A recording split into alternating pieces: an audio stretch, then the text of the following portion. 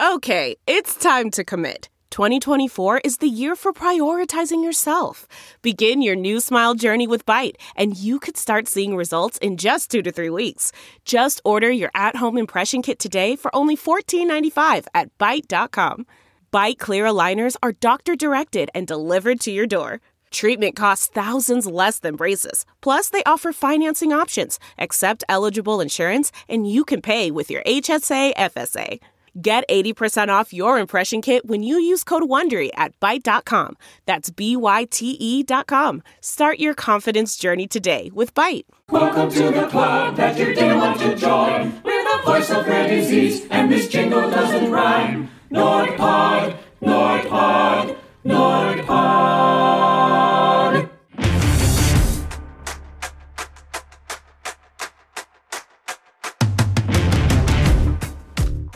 From Offscript Media, this is Matthew Zachary, and welcome to episode 3 of NordPod, the voice of rare disease.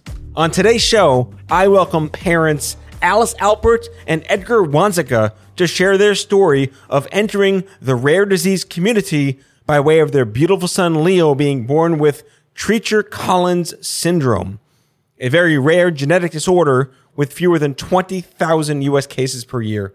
Edgar, a practicing psychiatrist with a background in climate science, and his wife Alice, a foreign affairs officer for the U.S. Department of State with a background in, I want to get this right, paleoceanography, ding, ding, ding, found themselves navigating a foreign land, but found support from us, the rare disease community, with an added boost from the modern day benefits of telehealth and all that that can bring. This episode is truly an inspiring story of love and hope, and when sometimes all you need to hear is your baby is going to be just fine. Enjoy the show.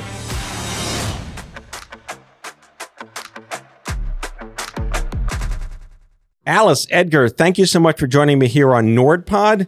We're just thrilled to have you share your story and talk about your expertise.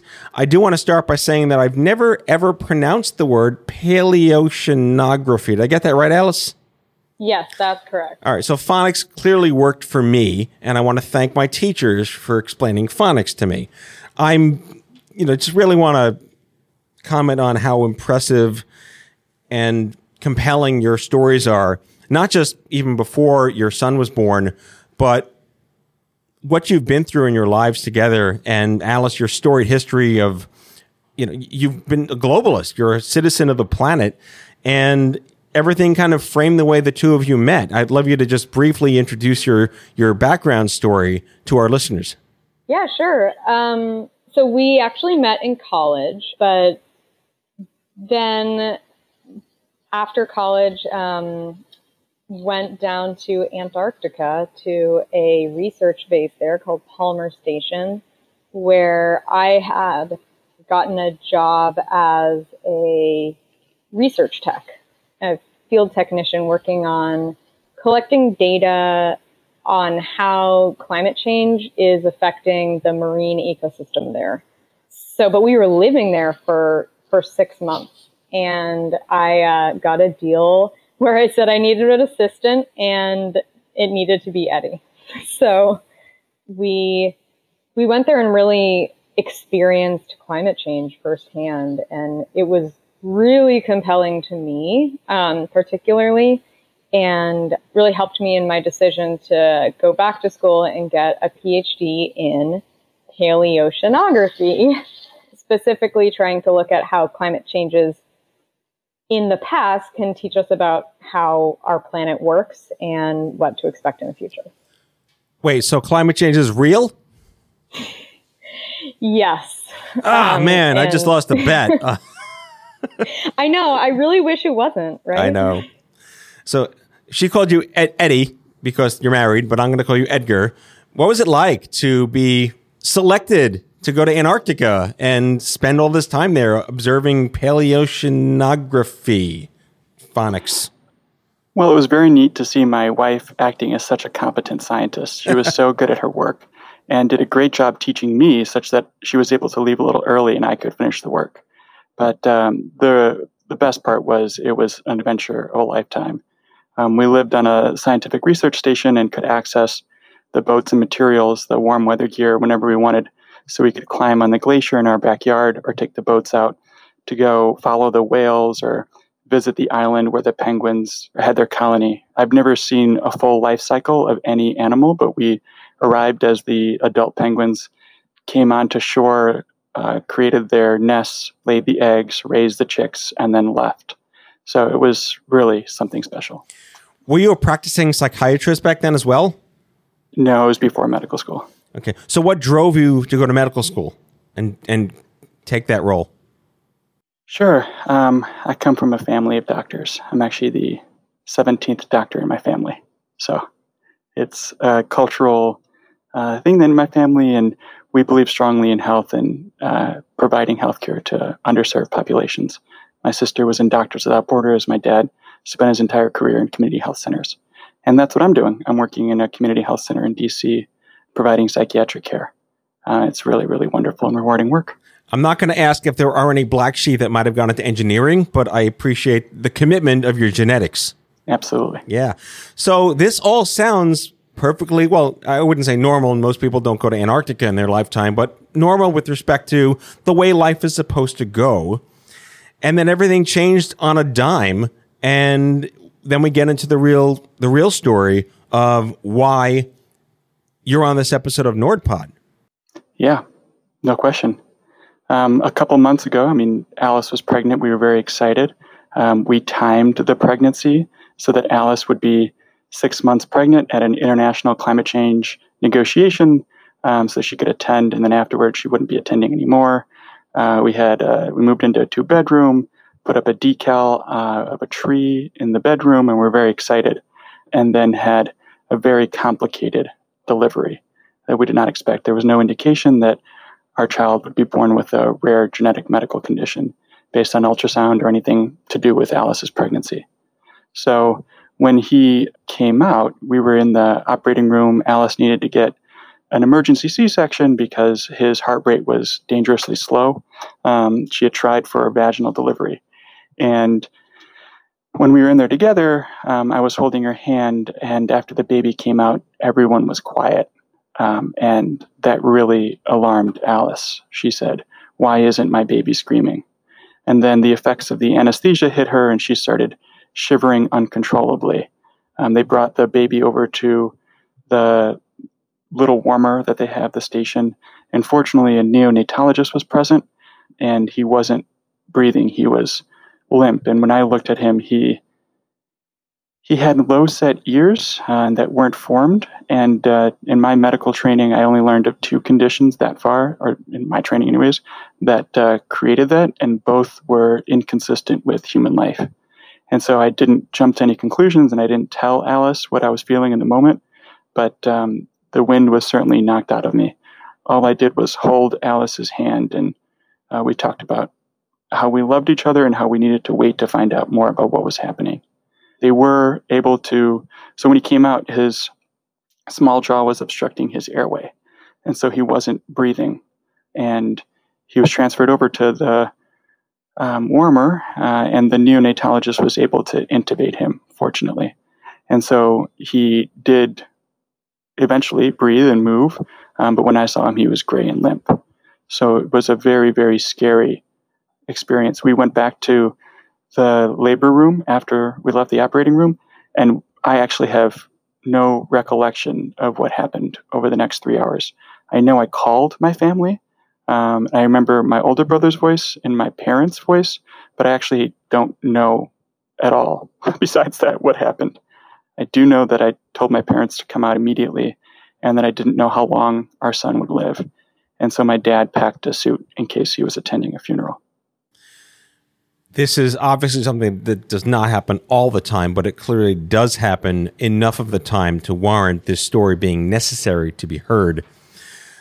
I guess this is maybe a rhetorical question, but was there any understanding as to how this complication was not noticed in utero?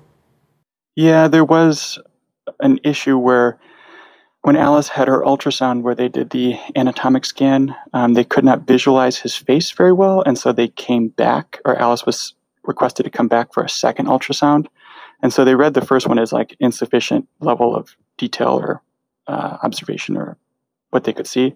And the second one they read as normal. And that was the mistake. They should not have read the second one as normal. They should have picked up on the small jaw. And when we look back at the ultrasound images that we have, we can see the Treacher Collins now. So there was something of a mistake on their part. So let's talk about Treacher Collins. Alice, you were knocked out from anesthesia. You woke up, and what was that? Well, what I remember most is all of the beeps instead of what I had expected to hear, which was a crying baby. I just heard beeps and beeps and beeps. It felt like it went on forever. And I remember being with Eddie there in the OR, and we were together, but like, I also just remember feeling really alone because like, we just didn't know what was going on. That was really scary. But yeah, I was also having these uncontrollable shakings. So I just like, didn't say anything. I just kind of like withdrew completely into myself for the next few hours. And I had an excuse because I said that I couldn't talk because my teeth were chattering. Yeah. Must be really interesting. I mean, you wouldn't know any different because you are coming from academia and science, to have a very different perspective lens on, and by the way, your son was beautiful baby Leo, you had I guess I should ask, how soon after he was born were they able to quantify the rare condition of Treacher Collins? And second to that is your approach to understanding rare disease was obviously new to you, but was it processed differently outside of the clear emotional damage? So the neonatologist, when he presented the baby to us in the OR, said that it's one of two things, either Naegger syndrome or Treacher Collins, based on the facial characteristics. But that didn't mean anything to us. It was good that we had a sense, but we didn't know. And it is so helpful to have knowledge right off the bat and the networks that have been created for this. That's what we're so happy about with this organization. Alice told her sister, who has had her own experience with medical conditions. And so what she did was immediately went on Facebook and connected with the Treacher Collins syndrome Facebook page. And within a couple of days, we were spending hours talking with someone who has Treacher Collins to better understand what his life was going to be like. And that made a world of a difference. And then as a physician myself, the NICU team, so Leo was transferred to hospitals and was in the NICU for a month. The NICU team told me about a website paid for or created by the government called Gene Reviews, where individuals collectively put together all the knowledge, medical knowledge about rare syndromes, so that a physician somewhere in the country that is not as familiar can read and understand the conditions. And so I read that, and I am so glad that our government puts those resources together, because it was just really, really well spelled out. So I became a big advocate for the way that we invest resources in providing better medical care for individuals with rare conditions, which is something of a minor or maybe a larger ship, because my mom's in public health. And so a lot of what I talk about too, and what I focus on, is what are some of the larger social determinants that affect large populations as opposed to individuals with rare diseases. And there's a tension there to some extent, but I think we can also just make the pie larger rather than fight over the size of the pie or the allocation of the pie. Back with our guest after the break. That's not just the sound of that first sip of Morning Joe. It's the sound of someone shopping for a car on Carvana from the comfort of home. That's a good blend. It's time to take it easy, like answering some easy questions to get pre-qualified for a car in minutes. Talk about starting the morning right. Just like customizing your terms so your car fits your budget. Visit Carvana.com or download the app to experience car shopping the way it should be. Convenient, comfortable. Delve into the shadows of the mind with Sleeping Dogs, a gripping murder mystery starring Academy Award winner Russell Crowe. Now available on digital. Crowe portrays an ex-homicide detective unraveling a brutal murder he can't recall. Uncovering secrets from his past, he learns a chilling truth. It's best to let sleeping dogs lie.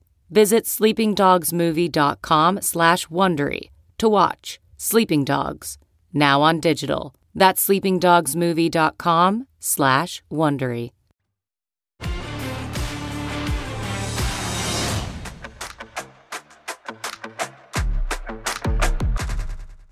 I want to point out to our listeners the perspective that is really important to understand here. It is 2020. Leo was born in 2020. Even in so much as 5 years ago, these resources that were available to you, we discussed determinants and access. You had a doctor who was clearly able to identify the syndrome as soon as possible. You had a proactive sister who found a group that existed on Facebook, which may not have 5 or 6 years ago, and you connected to a tribe that was empathetic with no judgments. That's something to be said about how far we've come if you just want to wrap this under advocacy and where we can find the communities to learn from. That may not need to be the insanity of Dr. Google. Can you talk to us about the, I would almost say perhaps cathartic nature of finding this community? Oh my gosh, I can really speak to that. And it's interesting to think back now. It was only 6 months ago when we were first connecting with a number of families who have kids with Treacher Collins, and they all said, he's going to be okay. It's a huge shock, but he's going to have a great life. And those were just kind of words at the time because we were day by day, like exploring his body. Like, does he have inner ears? Like, is his brain okay? Like all of these things, it was like so strange, like a new world exploring. But the words of that he's going to be okay and he's going to have an okay life, great life, did just kind of stick in my head. And that's what I would say to a new family if I were to meet them now. It's going to get easier. Like the first day literally was the hardest. And things change so fast as we're first-time parents, but we've realized that our baby is a different baby, like day to day and week to week. So we're just getting used to the changes, and generally he's getting better. He's getting stronger. So anything that feels like limiting, oh, we can't do this. Who knows if that will be true in a month or a year or whatever. So that's one of the adjustments. For example, in terms of connecting to the community, just yesterday I posted a question about logistics of having a trach-dependent baby. And I immediately got, like, within 24 hours, I have like 50 comments on it, and so helpful and supportive, saying like, this community is here for you. Like, keep living your life. Leo is so cute. It means so much, both on a practical level and an emotional level. So I am so thankful for that kind of community. And it's not something like being part of a rare disease community is never something that I thought would happen to me. It's so easy to just say it's the club no one wanted to join, but what you're expressing is so parallel to what I've been involved with in oncology for so long. It's your family instantly out of the gate. Speaking of 2020, I want to get to the pivot to telehealth from in person, but first one of the most important things that I think listeners really want to hear, and this is maybe a bastardization of the word life hacks, but the things you can learn from your community. I mean, this is 20,000, only 20,000 a year, but that could still be hundreds of thousands of families over the last 10 or 15 years. What did you learn from this community as far as life hacking your way through understanding what would and wouldn't work, the mistakes that perhaps were made in the past that they're hoping that you don't have to make? That is such an interesting question. I think one of the there's so many ways in which these communities are shifting the experience of the child and the families. And I think in answering the life hack, I think it would be, what is your approach and understanding of your child? And there's just been a radical shift in the last 50 years, where instead of kind of assuming that this child would be in an institution, which would have been the idea 50 years ago, now the assumption is that child's coming home with you. And that is such a big shift. And I'm so grateful to the individuals before us who created that. And then as you kind of adjust to the idea of this child being at home, accepting the child for who they are and loving them is really challenging in the beginning, where there's a process of mourning the child that you expected and accepting the child that you have. And so that's one process. One life hack is accepting that you're going to have a grief. And that going through that grieving process, you then can see your child more clearly for who they are. And then the second idea that I think has been very helpful is to not engage in a comparison game, to recognize how easy it is to engage in a comparison game, and that the comparison game doesn't necessarily help you. So that comparison game is active when Alice and I are looking at each other and each other's responses. We are in different places at different times, and it's not necessarily stages in a progression where one of us is kind of further ahead or more accepting or more loving or less upset. We're just kind of experiencing his life differently and accepting each other's responses without judging them, and supporting each other when we need that support without judging each other. And then similarly, not engaging in the comparison game when it comes to your child. So there were times initially where we would look at other children who are a similar age, and we could see them engaging in behaviors that are going to be more challenging for Leo, and not engaging in I wish that was my child or that Leo could do it so easily, but instead focusing on what we do have, accepting our current reality rather than being in pain that it's not what we wanted or expected, because Leo brings so much joy into our lives.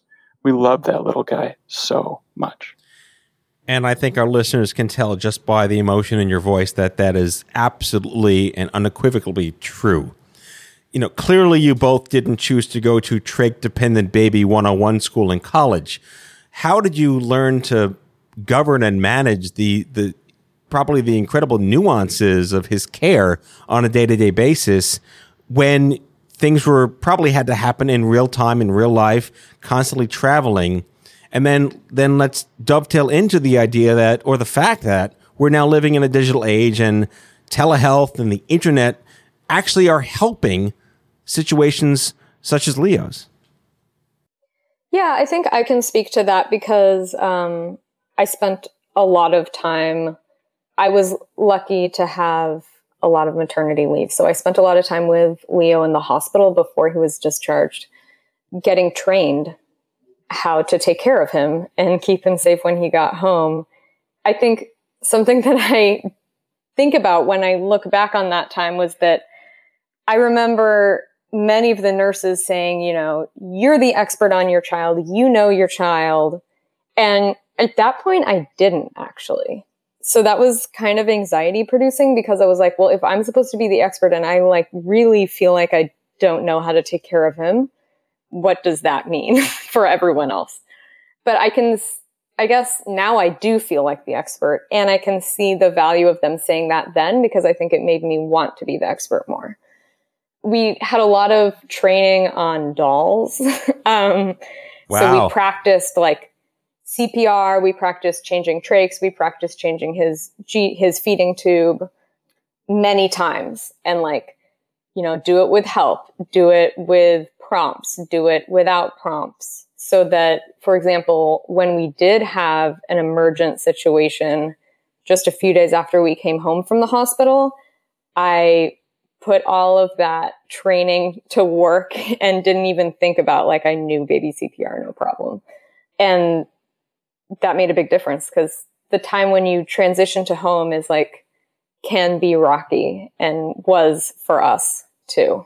But over time, we've just kind of iteratively tweaked his equipment and worked a lot with his doctors and the medical equipment company.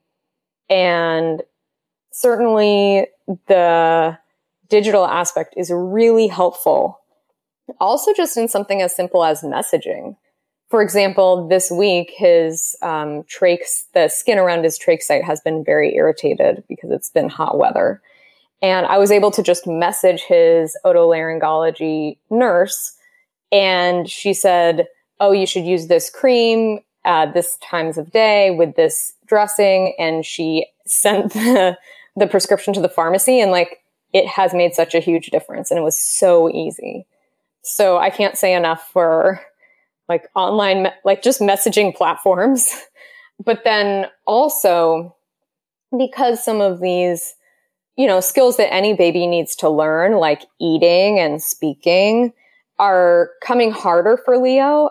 He does have a lot of early intervention therapies, and we have been able to do those via telehealth, which means that he actually gets more time in therapy, because if we were to go in person, it would take like a whole half a day, and I couldn't do that every week. I just would have to limit the number of visits. So that has made a difference. And as is appropriate and possible, he has also seen specialists via telemedicine. And, when I'm trying to balance getting him to see the doctors and the specialists that he needs to, but then also working on this really important development, like teaching him to eat by mouth. And it's so much extra time. Going to an in-person appointment, like that can actually be in conflict, because then it throws off his whole eating schedule. And it sometimes feels like you can never win. So it makes a big difference to be able to just go online and do a video call, and then he can get that practice with his oral feeding without having to throw everything out the window. It does speak to the almost like this is not apples to apples, but I'm gonna say, like, I remember like 20 years ago when like eBay started and PayPal started, and everyone was terrified to put their credit card information online. And here we are. It's only credit card information. We are living in Amazon world with COVID land. And telehealth has been around for enough of a time where you would think there could have been more mass adoption. And of course, COVID has kind of forced that. But you were aware of it. And for our listeners, we talked before the show about how there's a lot of heavy lifting to get Leo prepped in the car to the clinic. And now the efficiencies that you're benefiting from are because of telehealth. Do you have any one particular story you can talk about how that has truly changed care for you? Yes, no question. So there's a lot of different kinds of small jaw, and this is a particular kind, Treacher-Collins. There's some unique aspects that makes it different than other children with small jaws, and there's only so many surgeons that have training in performing surgeries on individuals with Treacher-Collins and small jaws, and a lot of controversy about which technique to use and when. And we've been able to consult more than a handful of surgeons across the country without having to travel to those respective cities and book hotel rooms. And we don't even know how to travel with him yet to begin with, much less like take days off from work and book hotel rooms and go there. And so to be able to consult all these surgeons and learn what we believe is the best thing for him has just made a world of a difference. And we could not have done that at all before telemedicine. And then, so that's a larger thing. And then what Alice was getting at with sending that message to the nurse, she included photos. So the nurse didn't have to ask Alice, well, is it like red in this way and how long has it been there? Is it shiny? Is there any pus? She could just say, oh, I see the photo. I know exactly what that is. This is what you have to do. A truly inspiring and heart-tugging story of love and community and life hacking, and actually when social media does something good for a change. I mean, I don't usually give credit to Facebook, but when they do things right, they really do things right. Alice Alpert, Edgar Wanzika, the parents of beautiful baby Leo. This show is about the voice of rare disease. Thank you so much for coming on NordPod. Thank you. It was a pleasure to be here. Thank you.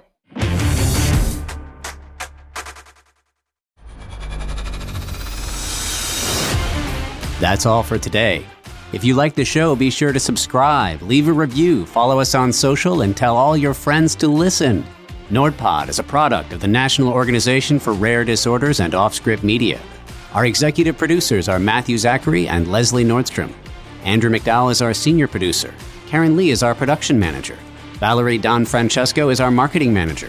Darren Tunn is our production intern. It is recorded, mixed, and edited by Matthew Zachary and the post-production team at Offscript Media. Our theme music is by the Salvatones. Learn more about the music of the Salvatones at salvatones.org. For advertising and media inquiries, email media@offscript.com. Hit us up at contact@offscript.com to share comments, feedback, and make guest recommendations. For more information, visit nordpod.org.